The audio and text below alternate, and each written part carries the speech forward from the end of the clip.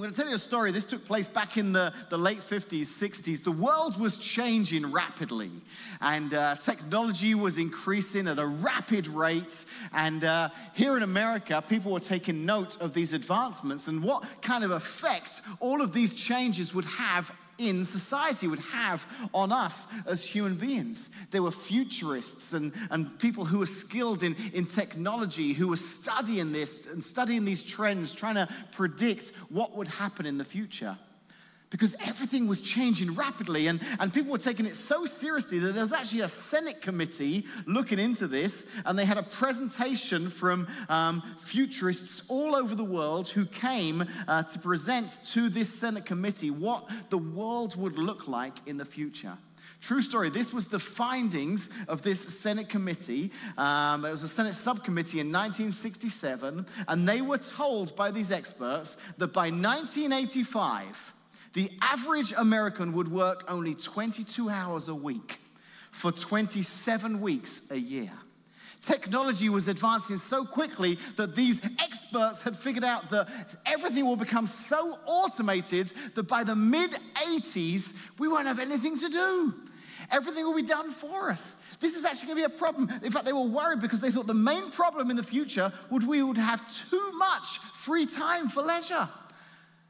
Now, here we are in 2022, and how many of you would say that that is not the case? In fact, quite the opposite. Even though we live in a great day and age where the Roomba can do the vacuuming for us while we're at work, sadly, these labor-saving devices that we have now seem to have just created more work, taken up more of our time. We seem to be busier now than we've ever been.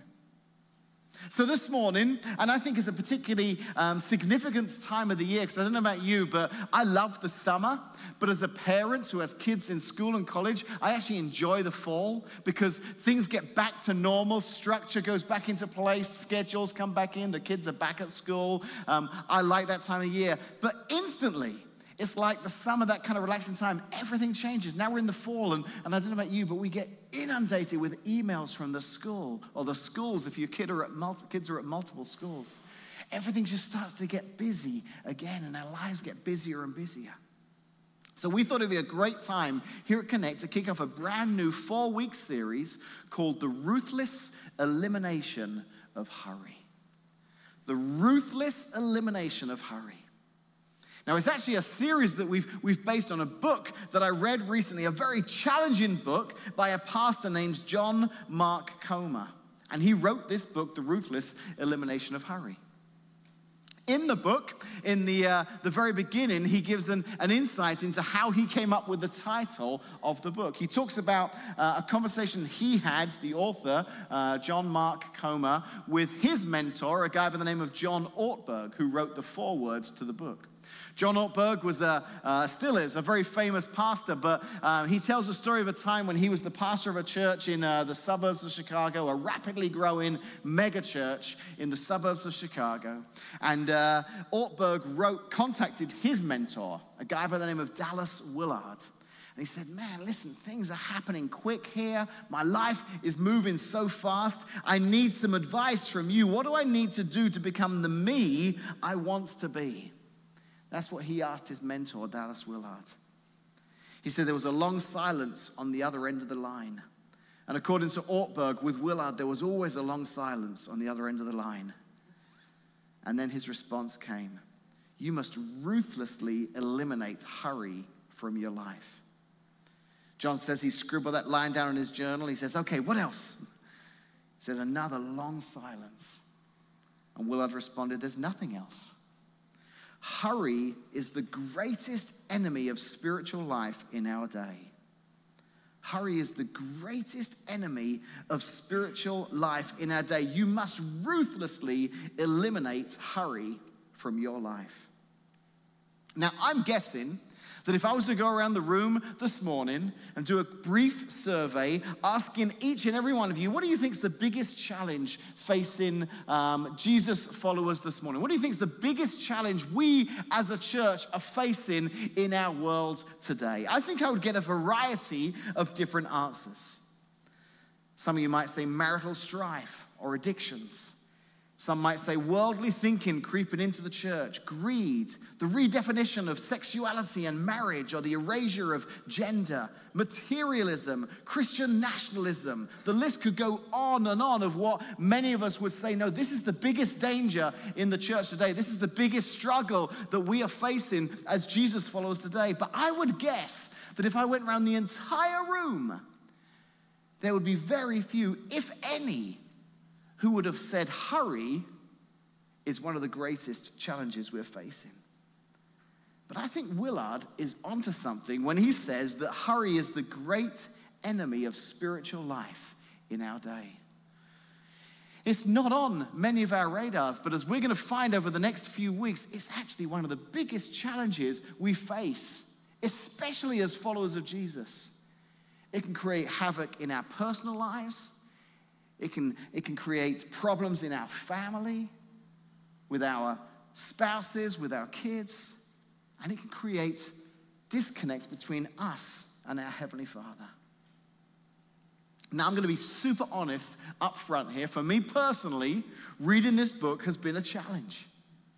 We're going to be teaching on this subject for the next 4 weeks, and I want to assure you that this isn't me saying, hey, here's what I've learned, here's what I've mastered. I'm teaching to you as an authority on this subject. No. Over the next few weeks as I teach on this subject, I'm going to be sat right there with you, listening along, saying, yes, I need to apply that. I need to respond to that. That is so true. I need to be more like that. Because if I'm honest, too often I can see how the hurry in my life, in my personal life, has negative effects.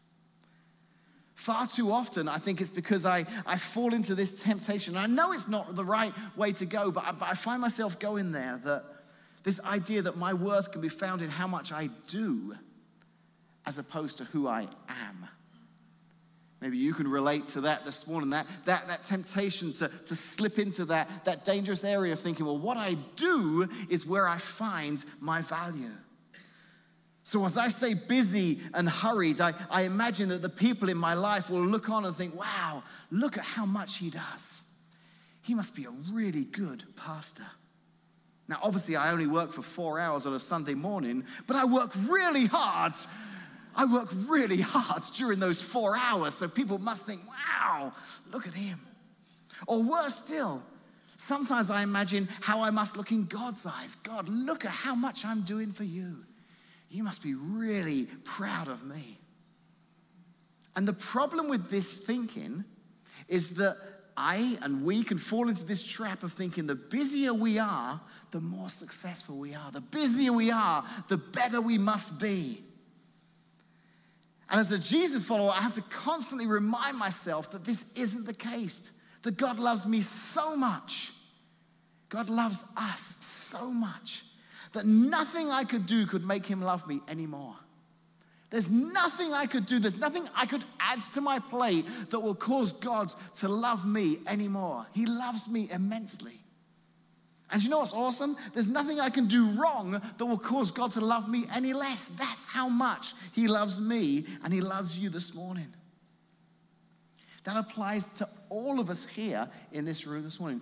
Even if you're here today and you've still not made that decision, you're still kind of checking things out, and you've not taken that step to say, Jesus, I want to follow you, I want to put you first in my life. Even if you've not taken that step yet, he still loves you.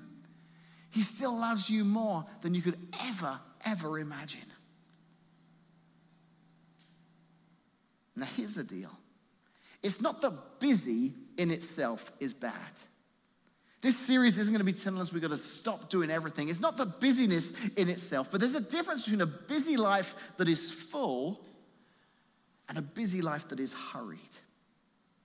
The author in the book, Coma, he says, there is a healthy kind of busyness where your life is full with things that matter, not wasted on empty leisure or trivial pursuits. The problem isn't when you have a lot to do, it's when you have too much to do, and the only way to keep the quota up is to hurry. So in this series, we're going to explore the difference between a life that's full and a life that's flustered. And we'll offer some very practical ways to not only know the difference, but also to learn how we can ruthlessly eliminate that hurry from our lives.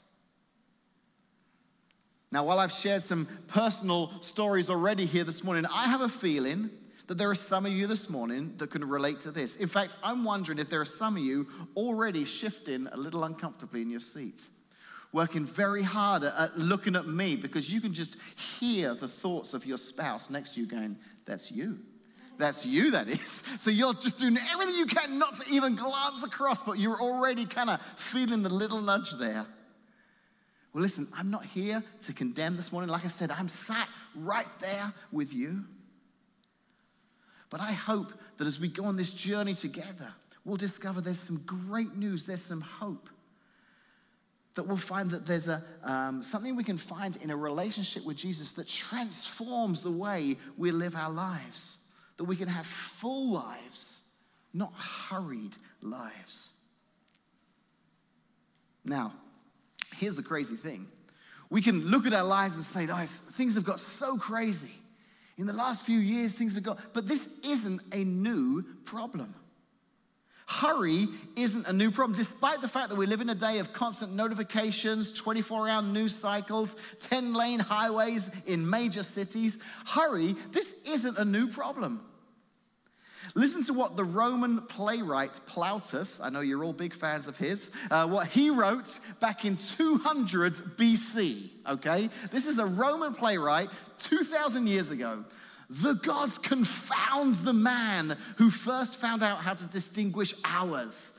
Confound him too, who in this place set up a sundial to cut and hack my days so wretchedly into small portions. Imagine being the Steve Jobs of 2,500 years ago and coming up with this great new iPhone of an invention called the sundial. It's going to be great. It's going to revolutionize our lives. Now we can know exactly what time it is and how many hours there are in a day. Life is going to be wonderful from this point onwards. And not long after, the Plautuses of the world are cursing and despising you for coming up with this time machine, this machine that tells us, reminds us how much there is still to be done and how little time there actually is in the day. We have them now. We have phones in our pockets that remind us how quickly the hours are going by and how much there still needs to be done. And we get caught up in this panic, this busyness, this hurry, because there's so much that needs to be done. There was a man by the name of Meyer Friedman. He was a cardiologist, and he rose to fame for theorizing that type A people who are chronically angry and in a hurry are more prone to heart attacks. He's the guy who actually coined the phrase hurry sickness after he noticed that most of his at-risk cardiovascular patients displayed a very unhealthy sense of time urgency. Now, this in and of itself isn't great to hear. It's even worse when you find out when he came up with this. In the 1950s. This was 70 years ago. People were already struggling with this idea of hurry and too much to do. And things haven't changed. In his book, The Ruthless Elimination of Hurry, there's a great section where the author challenges the reader to look at some symptoms of hurry sickness, to self-diagnose whether or not we are afflicted with this particular disease. He has 10 symptoms. I'm going to list just a few of them here this morning because I think we'll all be too upset if I list them all because we'll realize, man, I'm like an 8 or 9 out of 10. But just a few of them here this morning. How about frequent irritability? Frequent irritability. This is a symptom of hurry sickness. I'll give you some examples. Do you find yourself easily agitated or quickly frustrated when it comes to getting things done? How many seconds pass before you're honking at that car in front of you that didn't move when the light turned green? Is there like a grace period or is it like straight away, come on? How do you feel when you're in that grocery line, you look across and the one next to you is moving faster than yours? Are you okay with that or are you like, argh? How do you feel when the person in front of you at the grocery line starts writing a check? Come on! Like writing every word. You're like, there's cards for this. Frequent irritability. Maybe this symptom, emotional numbness. Do you feel unmoved by things that used to matter to you? Do you find it hard to care about someone else's pain? Here's another symptom: disordered priorities, maybe even workaholism. This is a tough one. Maybe you feel you're busier than ever, that you still don't have time for the things that really matter. You know, the world in which we live has changed. I came across this. This is crazy, okay? So for those of you who work hard, who are successful, there are advertisers who want you to buy their products. They want you to know if you're successful in the workplace, you should be using their products. Cadillac is a great example of this. So back in the 70s, Cadillac, they were selling their cars saying, look, if you're successful and you want to drive one of our cars, you're the kind of business leader, you're the kind of person who has all this extra free time. You go to the yacht club, you're out enjoying, all the benefits of your success. If you're a successful person who loves their leisure time, then you need to drive a Cadillac. Same company, same car today. Check it out. Look at you. If you want to drive one of our cars, you're the kind of person that doesn't even wait till you get to the office to start working. In our cars, you can jump and you can get an hour's worth of work done before you even get to work. That's how you're measured in success. That's not a healthy thing. Are you displaying escapist behaviors? Do you find yourself trying to escape through binge watching TV or overeating or overdrinking? Maybe you've got a queue in your Netflix account that is just longer than your life will ever be. But you're looking for ways to escape because life is just so busy. And the sad thing is, Netflix and Amazon Prime and Hulu, they know that. They love that. I still cannot stand that this is a real quote that the CEO of Netflix gave back about 5 years ago. He says, you get a show or a movie you're really dying to watch and you end up staying up late at night. So we actually compete with sleep, Hastings said, and we're winning. The CEO of Netflix sees your competition as sleep itself, and they're winning. Maybe it's spiritual apathy.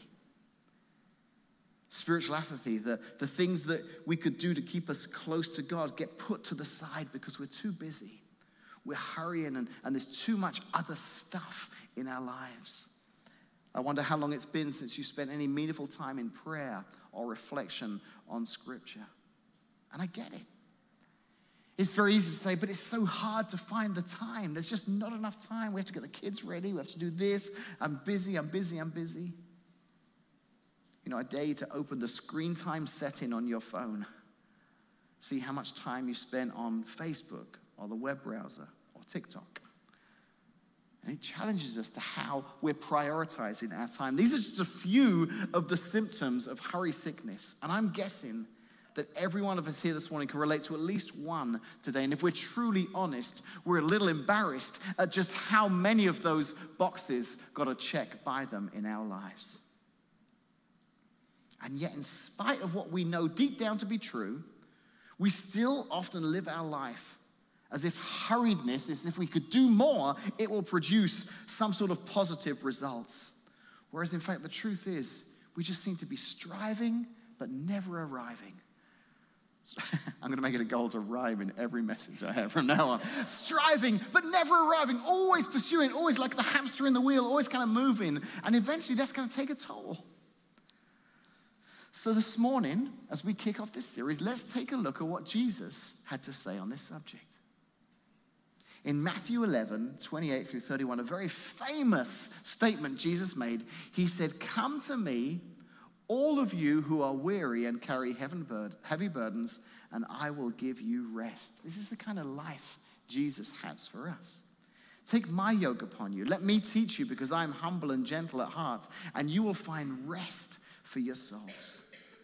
For my yoke is easy to bear, and the burden I give you is light." Doesn't that sound amazing? If you are afflicted this morning with hurry sickness, if you checked some of those boxes, let's picture that verse again. Imagine now reading that same verse, but this time you're sat in a big leather recliner. Your cell phone's in airplane mode.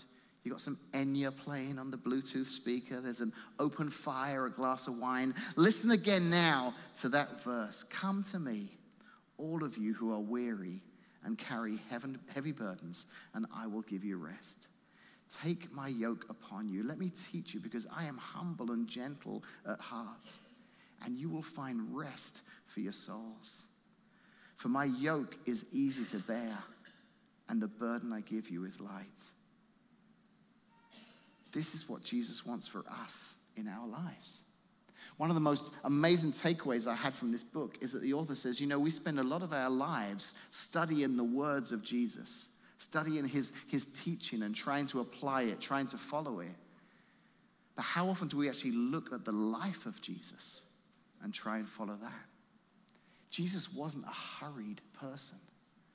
We see Jesus understanding the importance of living life at a steady pace, at doing things that were good for his soul. And that was the life he wanted us to experience. And I think to understand this, we need to understand more what a yoke actually is. You see, in Jesus' day, a yoke was this wooden frame that would hold two animals together so they could work more efficiently. Often an ox would be brought in and the custom measurements would be taken to ensure that the yoke was exactly the right size to fit the ox. Then the yoke itself was roughed out and the ox would be brought back to try it on. And it would be carefully adjusted so that it would fit just right, to ensure that it wouldn't rub against the ox or cause any kind of injury. When Jesus uses that word easy, when he says my yoke is easy, what he's actually saying is it's well-fitting. Following Jesus, the life of following Jesus, it fits well. It feels right. Following him doesn't remove the work from our lives. It just makes it easier. He's saying the life I've called you to is not meant to be a burden that weighs you down or rubs you wrong. The life I have for you is made to fit you perfectly. So if you're suffering from hurry sickness this morning, I hope during this series, you'll be encouraged, like me, to take off that yoke of performance. Remove the yoke of perfection. Lay down the yoke of achievement, the yoke of guilt, the yoke of never measuring up. Some of those negative things that cause us to always try to do more, always try to hurry, always try to be busier. And instead, take on the grace-filled, light, and easy yoke of Jesus. Eugene Peterson, who brought us the translation, The Message. So he helps to translate the Bible into a really kind of contemporary, easily readable version. And in The Message, this passage that I just read, the one I read earlier, listen to how he writes it in Matthew chapter 11. Are you tired, worn out, burned out on religion? Come to me. Jesus' words, get away with me and you'll recover your life. I'll show you how to take a real rest. Walk with me and work with me. Watch how I do it. Learn the unforced rhythms of grace. I won't lay anything heavy or ill-fitted on you. Keep company with me and you'll learn to live freely and lightly. So over the coming weeks, we're going to look at some practical ways that Jesus shows us that we can experience what his yoke is like, what it's like to have that life that was designed to fit perfectly for you and me. Some of what we're going to learn over the coming weeks will challenge us to discard some things in our life, to reprioritize some things, maybe to shed some things that have built up around us in our busy, hurried lives. There'll be some things that we'll need to remove that distract us from experiencing all that God has to offer. But ironically, over the next few weeks, we're also going to add some things to our life. You might say, well, how's adding things going to help with the hurry? Well, there are some things that we let fall to the wayside that Jesus says, listen, these were put into creation to help you. When you add these spiritual disciplines into your life, they'll actually help you live a more fulfilled and enjoyable life. We're going to add some practices that will help us find those rhythms of grace. Removing these distractions, adding these practices are going to help us discover what some followers of Jesus over the years have referred to as the rule of life. The rule of life. A pastor and author by the name of Pete Scazzero, who has his own story of burnout from hurry sickness, he explains the rule of life this way. He says the term rule of life has its linguistic roots in an ancient Greek word that means trellis. Maybe some of you are familiar with what a trellis is. A trellis is a support structure that enables plants, such as a grapevine, to get off the ground, grow upwards, and become fruitful. It's a beautiful image of what a rule of life is and how it functions. It's actually a support structure that helps us grow up and abide in Christ. And Jesus talked about this. Jesus said in John 15, verse 5, I am the vine. You are the branches. Those who remain in me and I in them will produce much fruit. For apart from me, you can do nothing. I love that image of Jesus saying, I've created this structure, this trellis. That as your lives grow, as you continue to develop, as your life grows, as you become married, as you become parents, as you become grandparents, as you go through your life, there is a structure that you can build your life upon that will help you become the best version of yourself you could ever be. The healthiest, in plant terms, the healthiest plant you could imagine. But it's going to need for you and for I to make a choice, say, I want to live the Jesus way.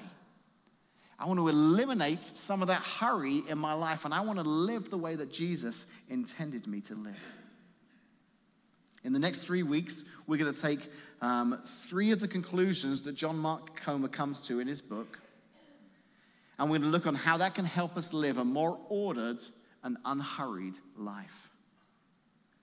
The 3 ideas he comes up with in the book are solitude, an idea of just slowing down to a place of reflecting deeply, pausing, turning off the noise in our lives, the solitude, the idea of just taking time to reflect. Simplicity is one of the things we're going to look at. Why are we so consumed with consuming? What if less really is more?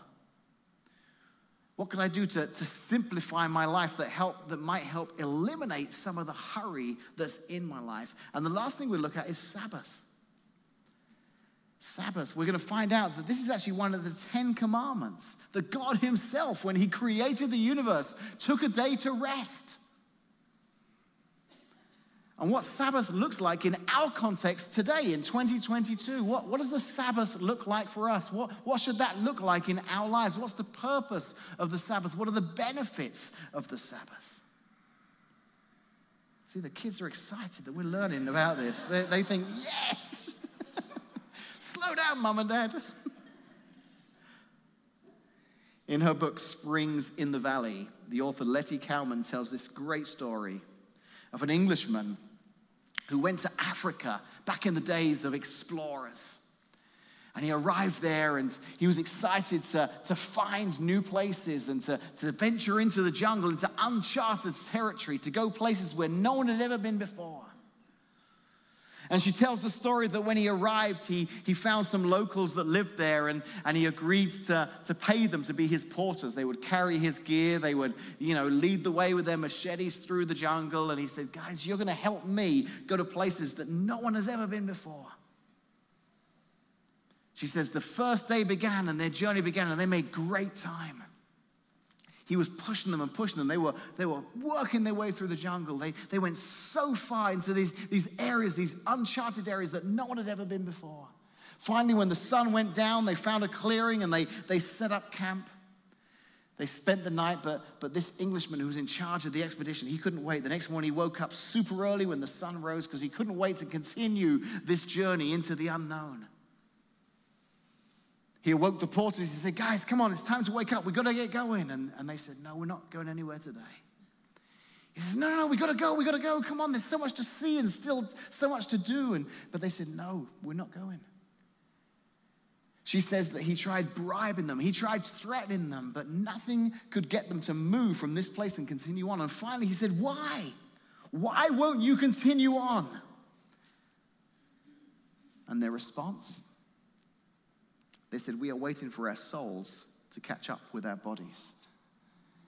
We're waiting for our souls. This was a people group who understood life and the pace at which life had to be led. And they had this belief that they'd moved so fast on day one that they needed to allow some time for their souls to catch up with their bodies. In telling the story, she writes this quote in her book: this whirling, rushing life which so many of us live does for us what that first march did for those poor jungle tribesmen. The difference, though, they knew what they needed to restore life's balance. And too often we do not. They knew that they needed a pause, allow some time for life to catch back up. And sadly, too often we do not. So I'm hoping, I'm praying that in this series, like me, we'll arrive at that same conclusion. And we'll find ways, we'll make ways to slow down enough for our spiritual life to catch up. Let's pray. Father, as I said at the outset of this message, Lord, this is an area of my life that I want to see change and improve, Lord. And I know for many of us this morning, if we're honest, we can see the effects, the negative effects in our life of hurry. The exhaustion, the problems in relationships, the effect it can have on our family, Lord. We can see that. But most importantly, as Dallas Willard said, the effect it has on our spiritual life. How it steals our time with you. So Lord, I pray over these coming weeks, as challenging as this subject will be, that we'll make a commitment to say, I'm gonna come to each one of these weeks because I want to learn what it looks like. I want to learn how I can ruthlessly eliminate the hurry in my life. I may still be busy, but the business will be a fullness of life. It'll be something that my life is full, my relationships are full, because I've eliminated the hurry. Help us in that, I pray, in Jesus' name. Amen.